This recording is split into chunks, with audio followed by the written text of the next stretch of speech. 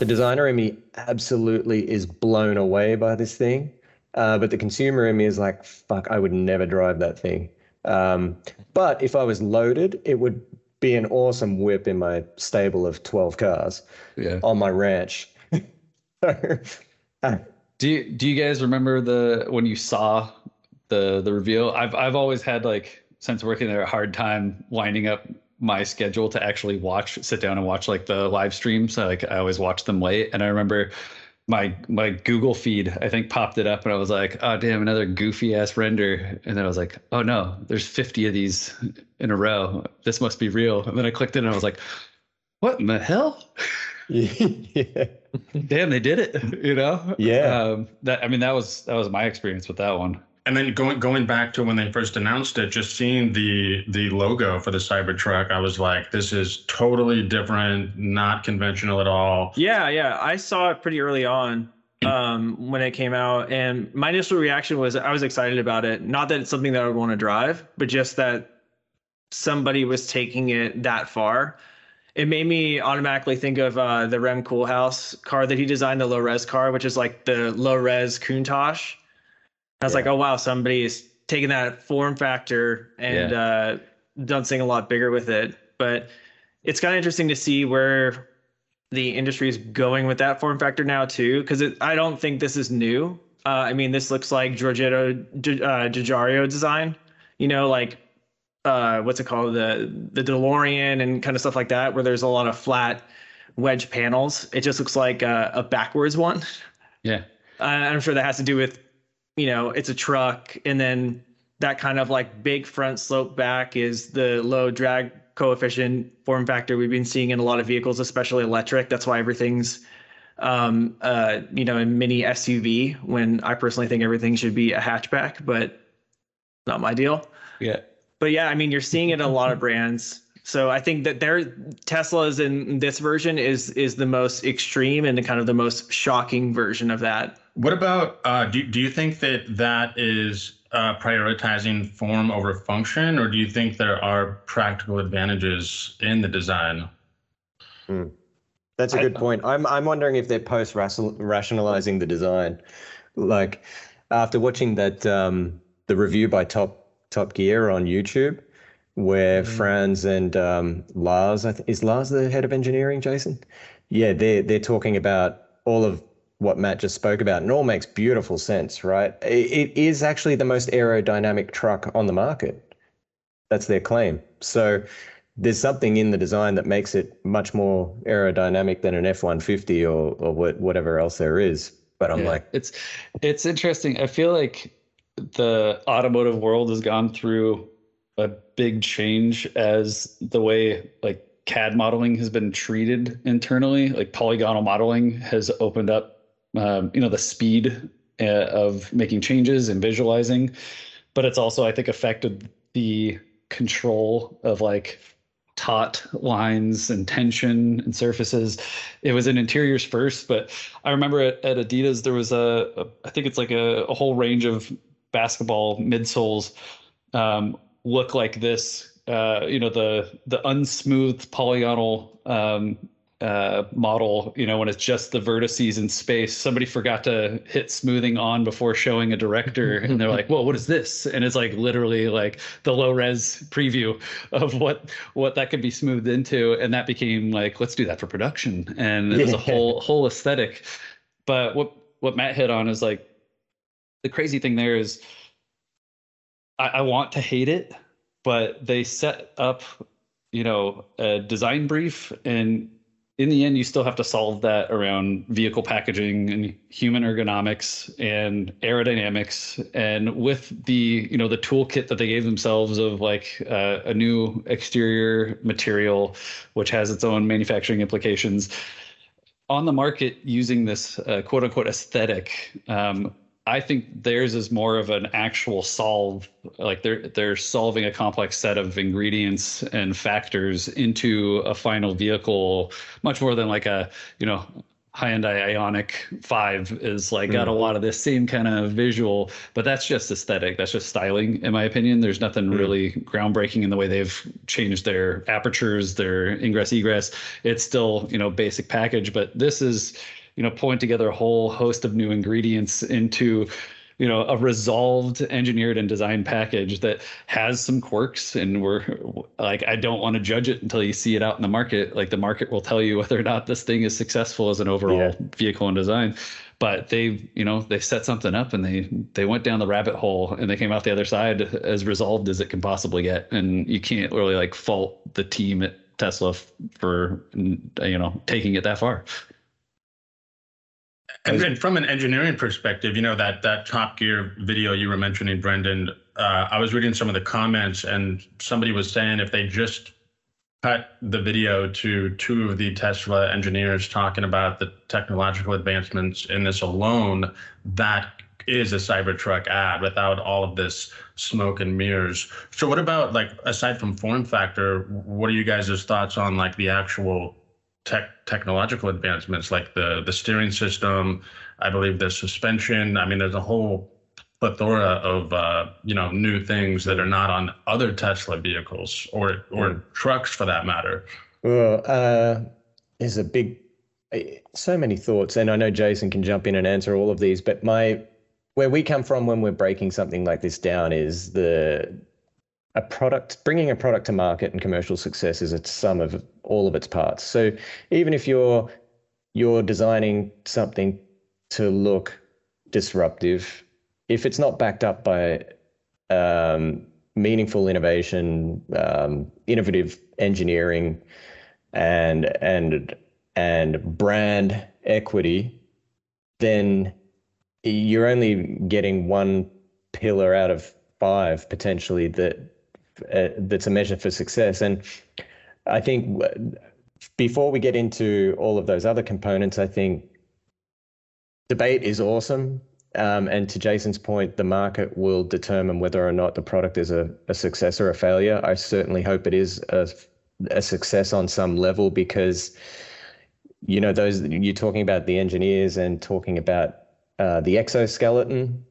So stainless steel exoskeleton is absolutely revolutionary, in my opinion, in automotive. I don't think anyone else has ever done this. And so just the learnings from the technology alone could pave the way for a whole host of new vehicle innovations over the coming decade, 2 decades, 3 decades, potentially. It's kind of like we always go back to who was that crazy son of a bitch that decided to pull the trigger on a carbon fiber fuselage for the 787 when we were there? And we're like, who would have moved away from just this proven aluminum monocoque to a woven carbon fiber structure for a twin aisle commercial long haul aircraft, and the investment that was going to go into that and the risks that were going to go into that. But someone did it. A company did it. And Boeing had the leg up on Airbus for a decade at least. And so I think, love it or hate it, Tesla is an innovator in the space. Those guys said they couldn't have done this without Elon. The stainless steel thing coming from SpaceX, the cross-pollination of innovation in material, that's all just, to me, this feels like the future. I know they say it, and it's a shallow thing to say, but it's in lockstep with someone who is boldly going into the future, right? Yeah. Or a brand that's boldly going into the future. I think the new exterior material, I think you can't technically say it is a full exoskeleton. I don't think they fully delivered on Elon's claims there. But those bastards. Just the fact that we're getting away from this business model of exterior paint and clear coat, and every time you scratch it, you have to go do an expensive repair.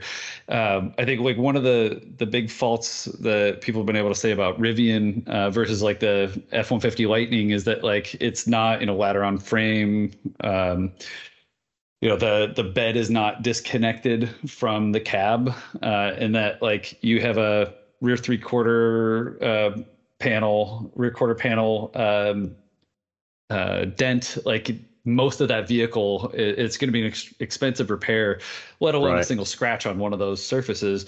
Whereas like now we're opening up, like just switching that material had a domino effect of innovation in the market, and like in I think a business model of like wraps, or no longer needing to fix your vehicle when it takes a beating. And Yeah. the fact that it is integral to like the exterior as like a longer continuous panel is, I think, it'd be less of an issue here because it's not conventionally done like Rivian did it. And I think over time it's going to prove, some of those things are going to prove themselves to be actually like a pretty smart solve, because we started with a new set of constraints. And also, sorry, I know everyone's got their hand up, but it may flip the whole idea of repair in the first place. Yeah. So the Cybertruck might look good fucked up, like a skateboard. It might look really fucking cool. And then, durability becomes this new language in automotive. It's not so precious anymore. It just looks super cool. So We'd like to take a moment to remind you that Play and Conversations is brought to you by Play&Co.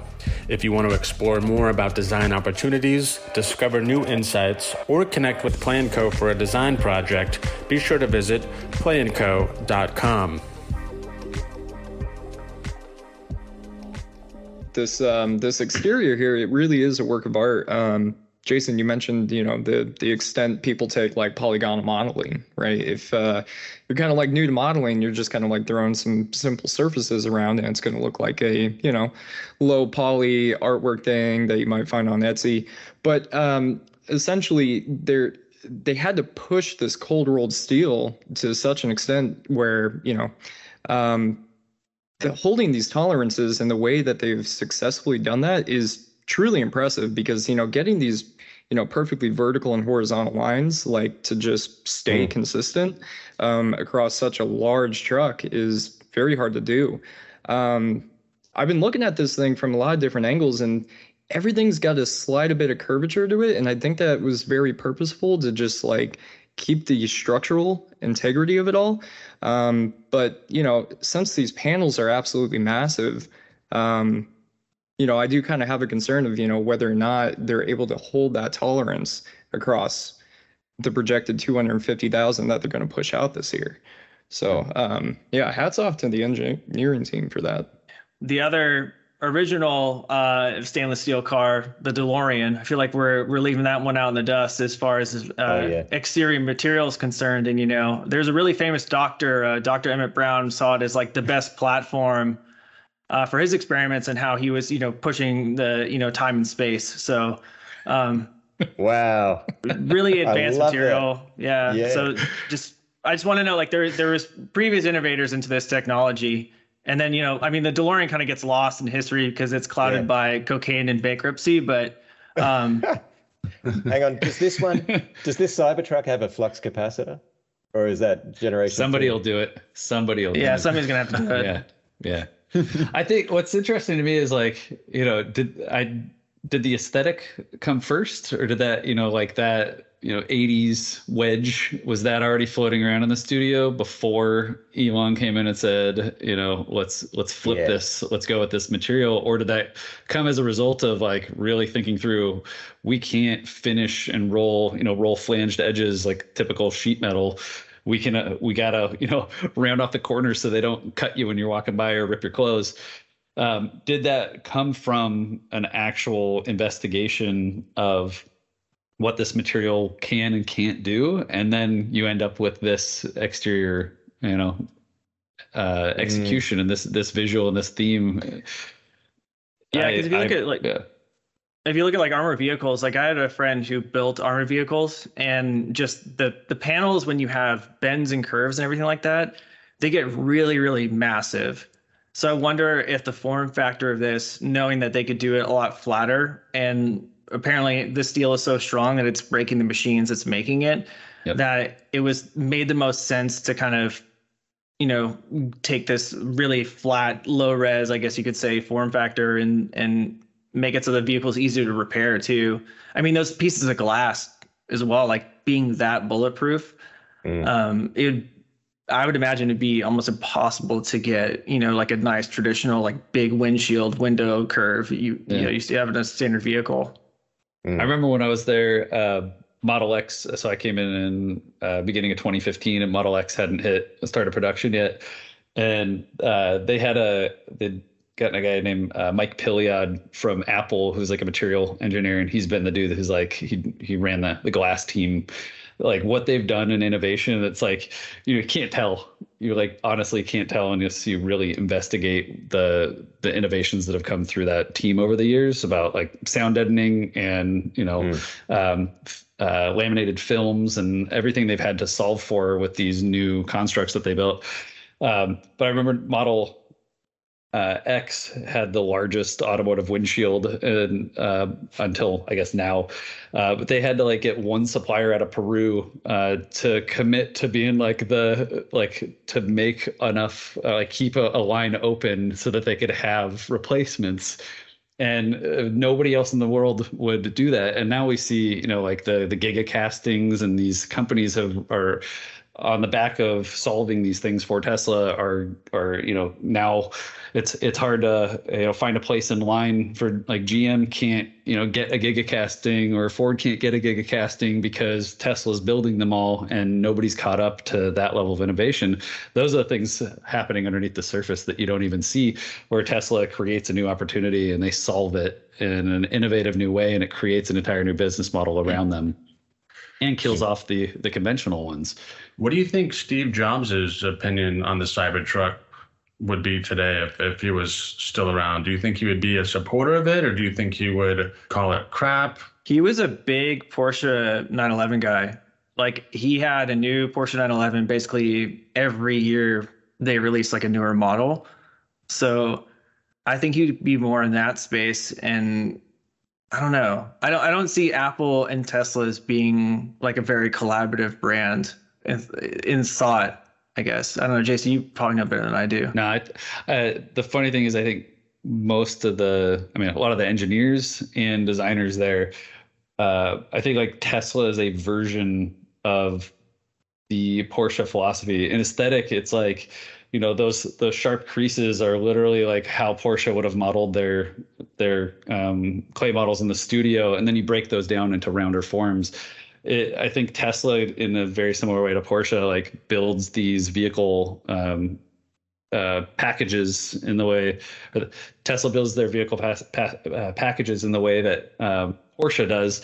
But they have a different set of circumstances. You have a battery pack, you're trying to solve for, a silhouette that has, a different aerodynamic profile, but still has the opportunity to have a Porsche kind of nose height, but you can have like a Volkswagen Golf rear, and you hit all these things and you have to find a way to visually balance those. So I think philosophically, a lot of the way they tackle these challenges are like what has formed, some of the best products Porsche's put out over the years, or even they go even deeper than what I think Porsche can do these days without, like Porsche still needs to serve their current audience while pulling them to the next step forward. Porsche could not go this far out.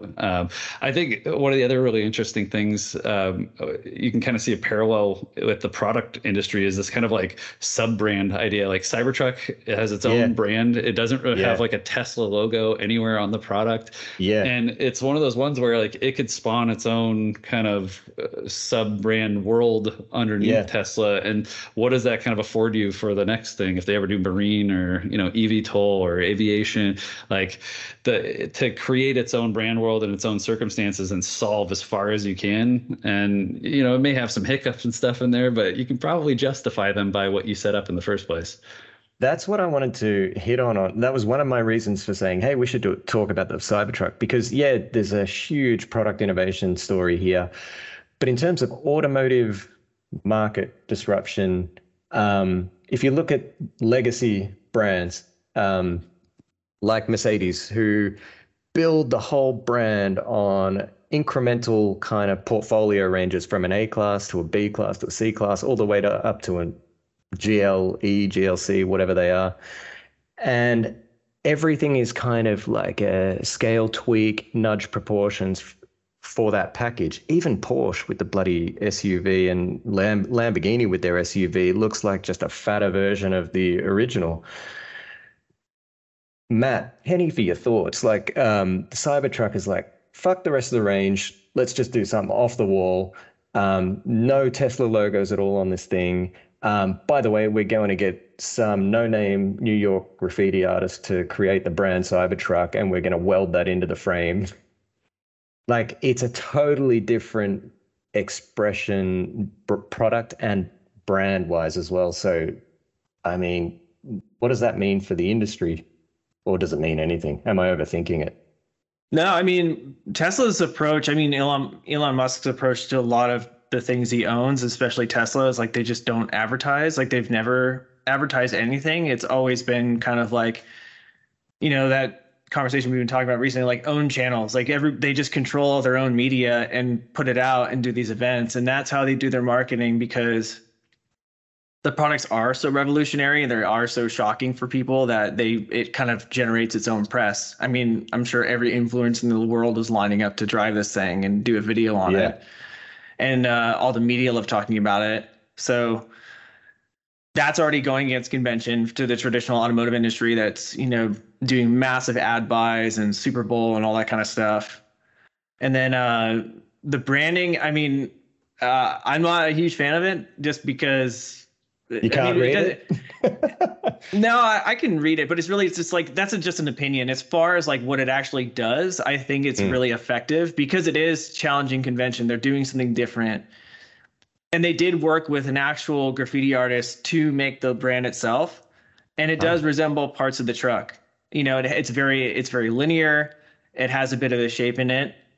So it's fully effective in that role and kind of telling that story. So I think it's, like I said, I'm not like a big fan of the design itself, but as far as like what it's doing, it's super effective. And it brings like a human element to this, what could be just like a robotic, you know, flat surfaces. But yeah, the funny thing about like, there's not really going to ever be flat or straight lines on a vehicle. So this one still has, you know, some crown and some curvature and some tension to every one of those, or it would not come together as a product and stand up to, you know, durability in the real world. Because I think in like that Top Gear video, the head engineer talks about like the glass actually does have some crown to it. You can't really tell because it looks flat. It visually looks flat to the naked eye.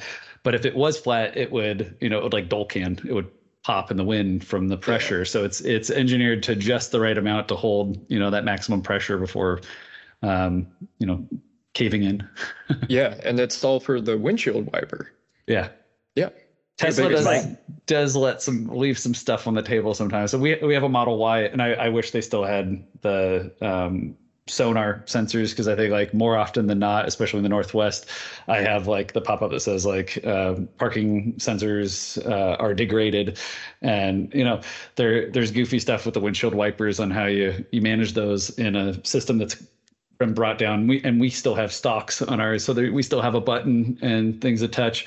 Not everything works properly, but they're constantly trying to fix that. And I think that's some of the magic of Tesla is like it's sort of the Apple side that's attached to it, of like the team that is working on the user interface and the function of all of those things that come from that centralized brain and screen. Are going to continue iterating on every one of the common platform that serves every one of their products for years and years and years.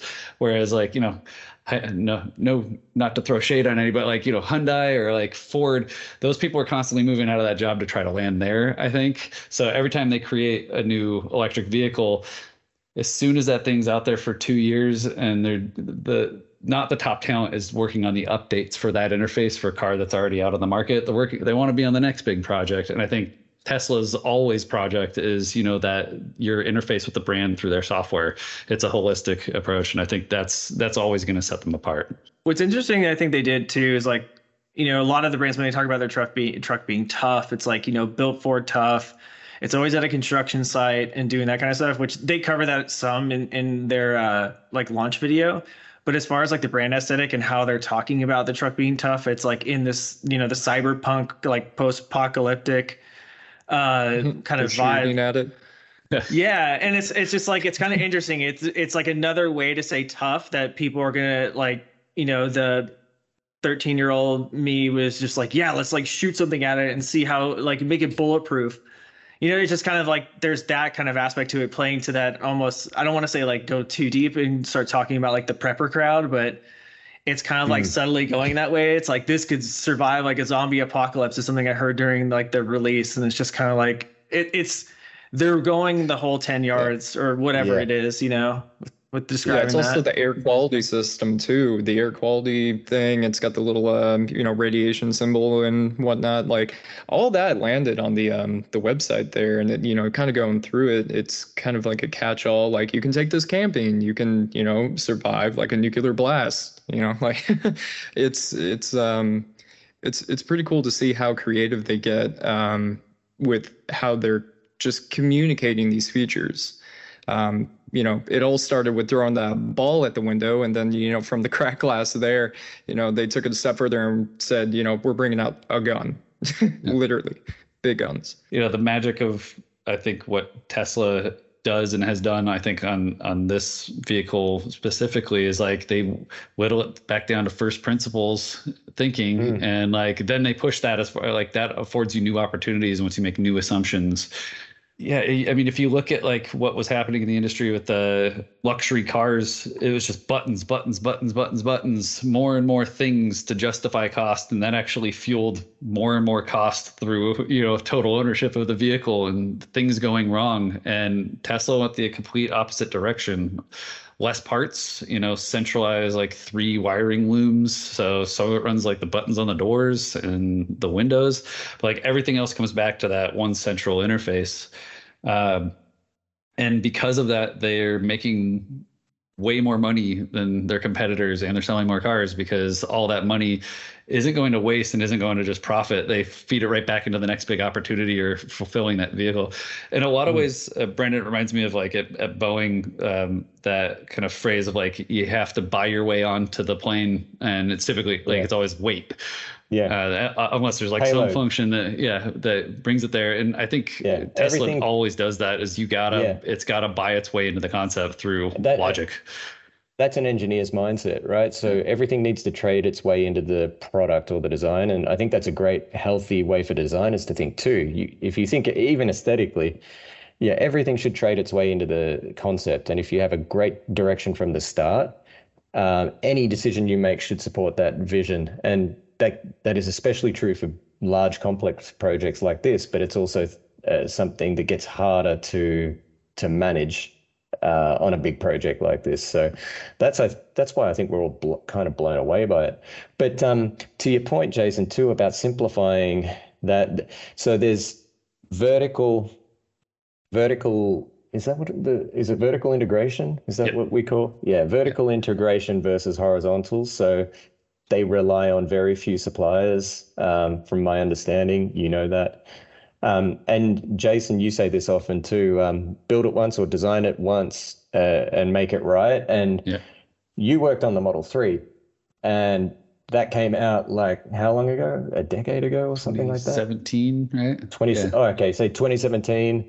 And then the new one is only coming out this year. So they don't do yearly incremental product updates like a Toyota Camry, for example.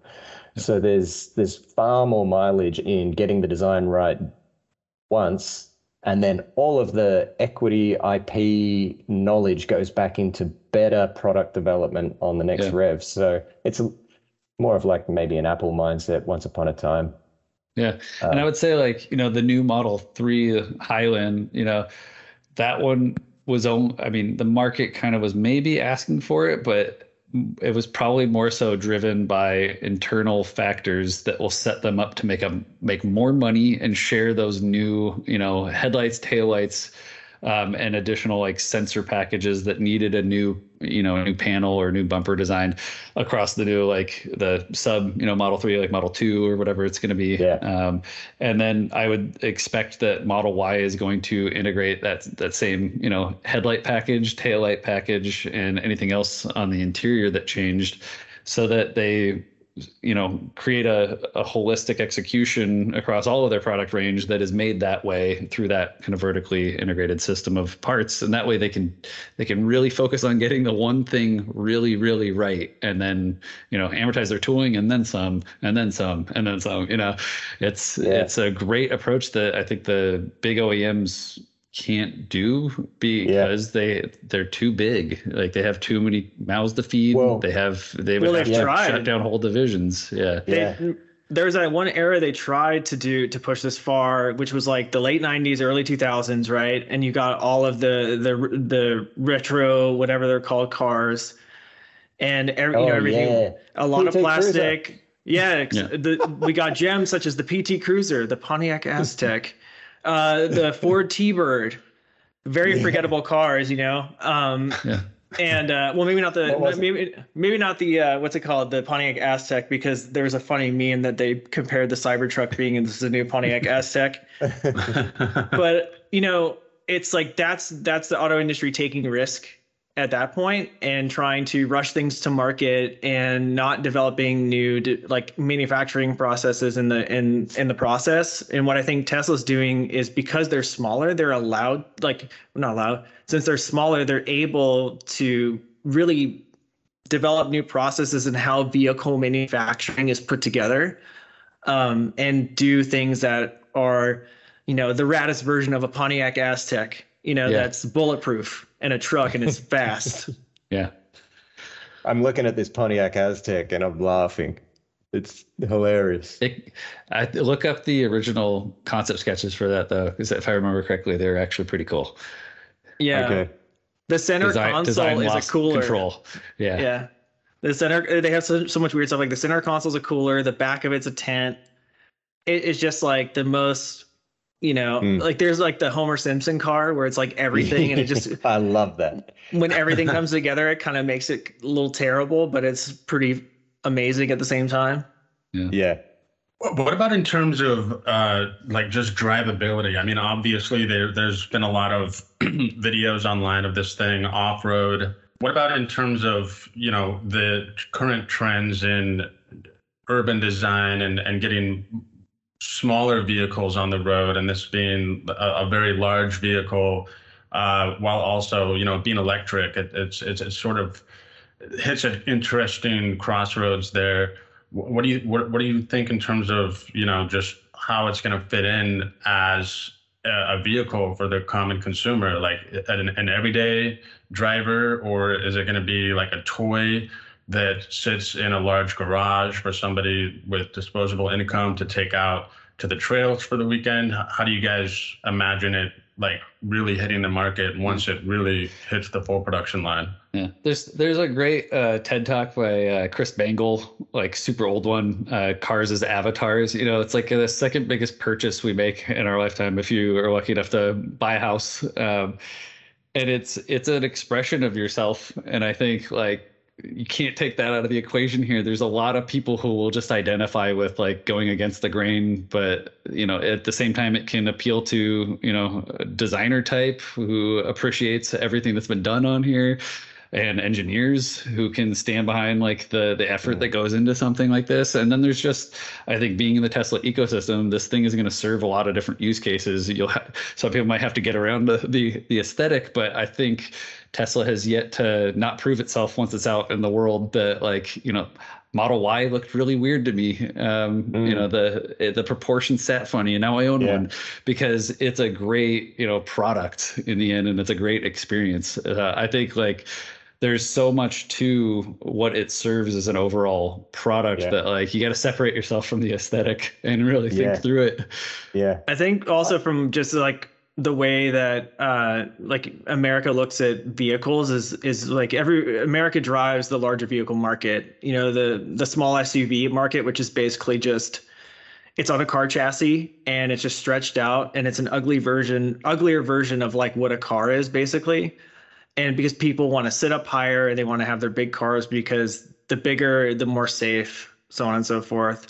So I guess to go to the point of the small car towards the more metropolitan future, I think that is a world approach. But as far as an American approach, it's it's just a lot of big trucks and a lot of big vehicles. And this thing, it looks like, will only ever be sold in America for the foreseeable future, because other countries basically have pedestrian protection laws where if I'm hit by one of these things, ours have been flexed further and further.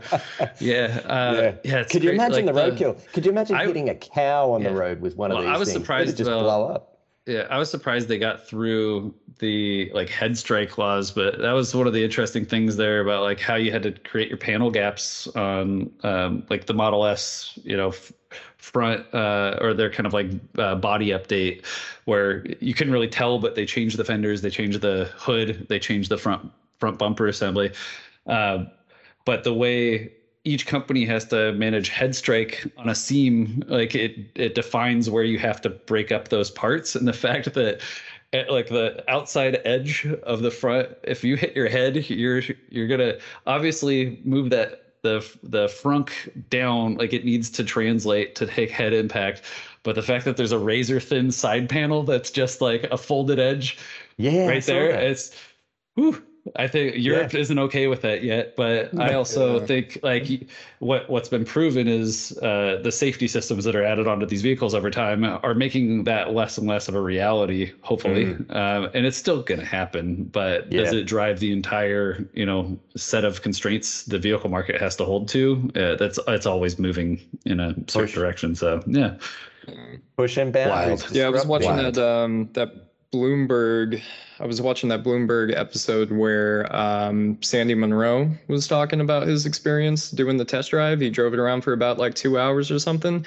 He said the drive feel is fun. It's great. It's wicked fast. But like the moment he got into a parking garage, he got scared.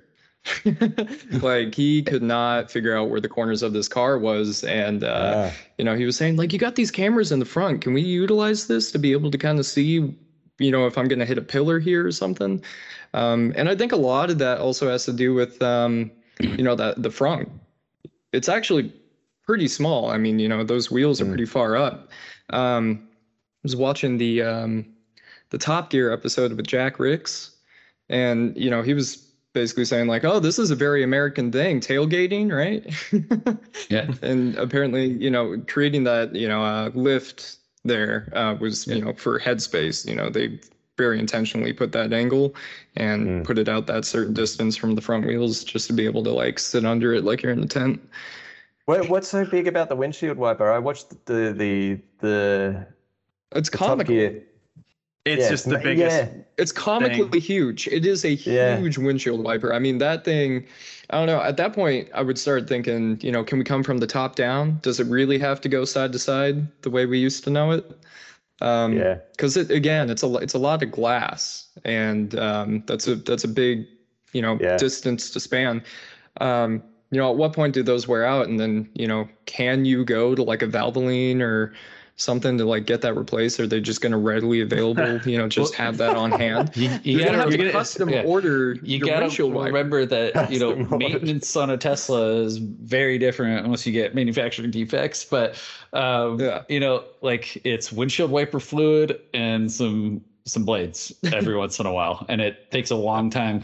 I think this one's going to get beat up a little bit more, but like on their other products, it actually sits below the hood line, and you can't actually like open up like you can on a traditional car. So they last a pretty long time. They're less exposed to the sun and other elements, which is pretty wild. So I think it's ridiculous looking, but it's also, it was how they solved it. It's odd that it misses a certain percentage, and we'll see if that causes any issues. I mean, I think they make calls on these things, like where does it miss? We'll see how they go. Fuck it, it's good where enough. Does it miss? Because I don't think I've seen it. I don't think people are talking enough about it. Passenger's going to have a hard time seeing up in the top right corner. Yeah, if there's mud, they're going to have a hard time seeing a traffic light. But then again, the Tesla dings every time a traffic light changes, or the car starts to pull away from it. Yeah, Tyler, we need to go for a drive.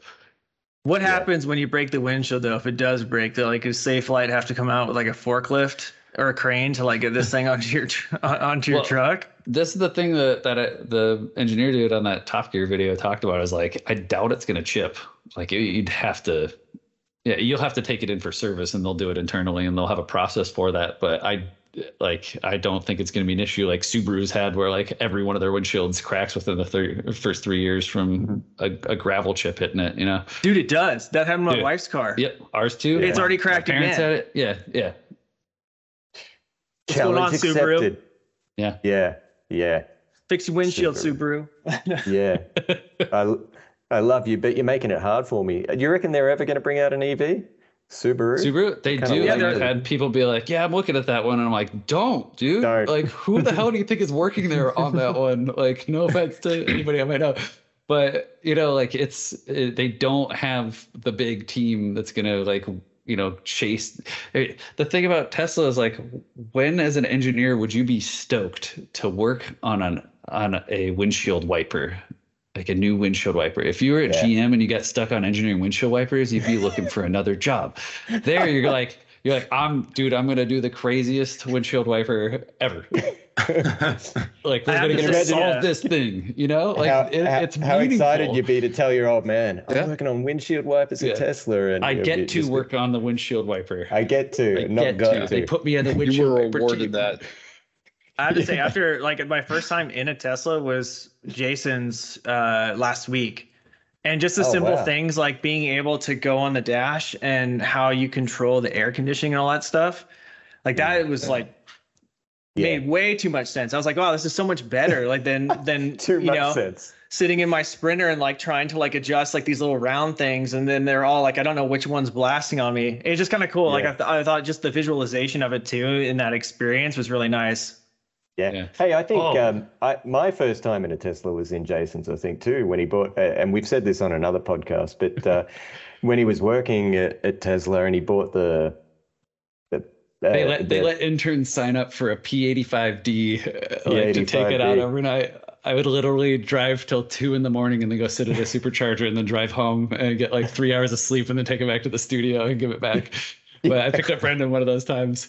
It's crazy. And then we were on, I think it was West 3rd or Beverly. We were on Beverly and we're at a red light and just behind CBS Studios. And Jason's like, "Oh, are you ready?" And you put it into beast mode. And I'd had soup for dinner because, you know, we just started Play&Co, Karen and I, and we had a baby and we're like, we got to be frugal as fuck. And I just had a can of soup for dinner and he put it into beast mode and took off at the red light. And for about the 2 hours after that, I felt like I was going to throw up. Soup swimming around in my guts.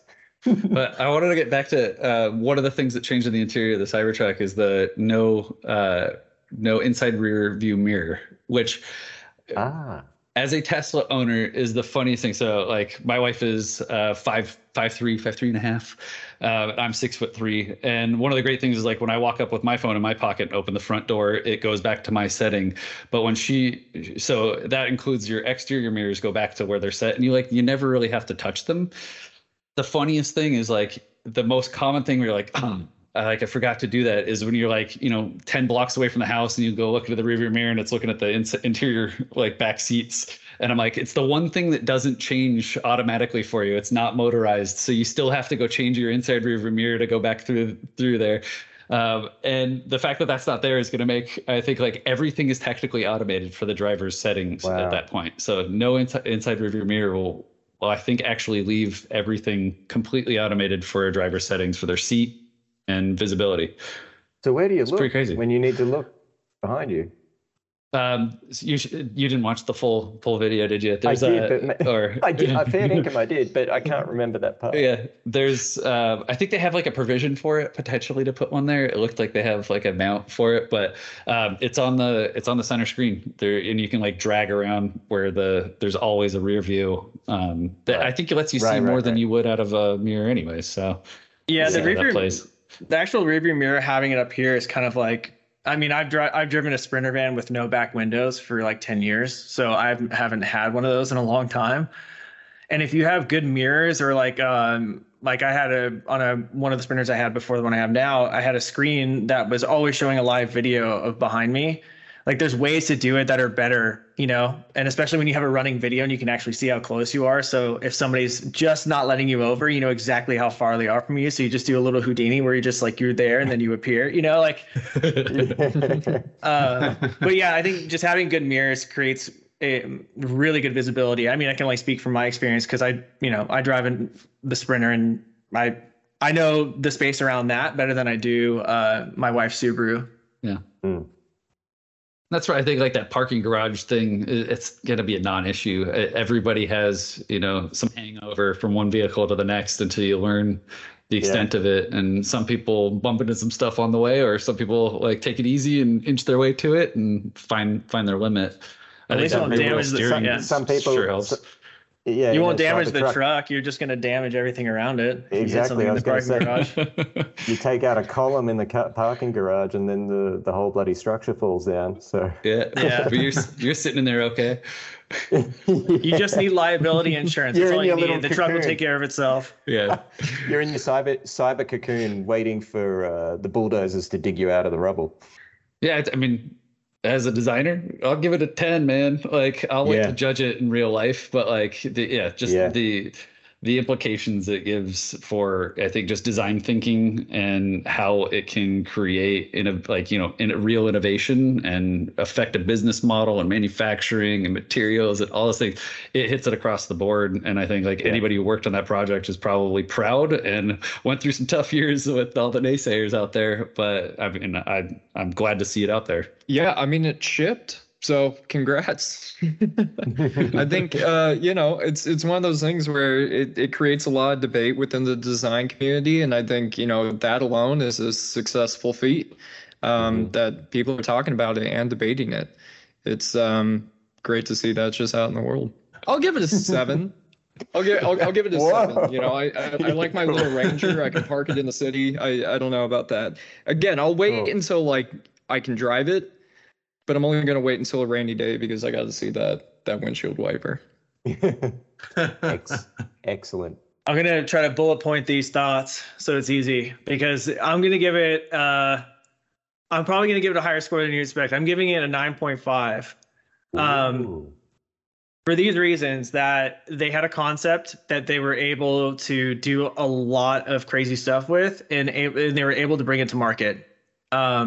And especially nowadays with how many concept vehicles are out there and how many cool ones are out there. I'm looking at you, Canoe. They were able to do something pretty risky and come out with something that, it is drivable.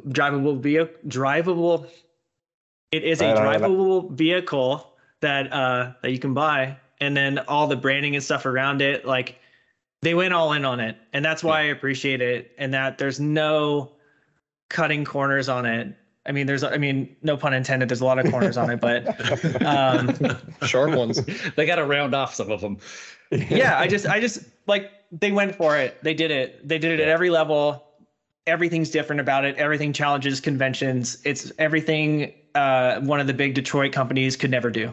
And I'm gonna follow up. I have very similar thoughts, but I'm gonna keep my answer very concise. I've always been a supporter of anybody that goes into a new market or an existing market with a new bold product, a bold position, and that lifts everybody up. It's gonna force more innovation at Ford, at Chevrolet, GM, like wherever, just to think about, we didn't think about this. Of course, Tesla thought of it. But I think it's gonna change our perception of a lot of things, and for that, it's a 9.9 for me. Yeah, I'm not going to explain it, but I think it's an 11 for me because it goes beyond the car. It goes into the realms of disrupting an industry, and that's what creates the future and innovation and better products. And invariably, to Jason's point before, the market decides. So only only the strong survive, so the best features will live on, the product will evolve, and the learning will trickle on into other parts of the portfolio, but also invariably into other brands. So we need this kind of venture. We need this kind of thing happening in the world. So haters are gonna hate, Yeah. Despite the bump in prices, I think like, you know, there's just so much like daily fun to be had in just a, you know, Model Y. I can't imagine, you know, what people are going to do with these things. So it's going to find its place. They're going to ship some units. I think it's going to change people's perception of how they treat their cars, and it's going to, you know, expand the boundaries.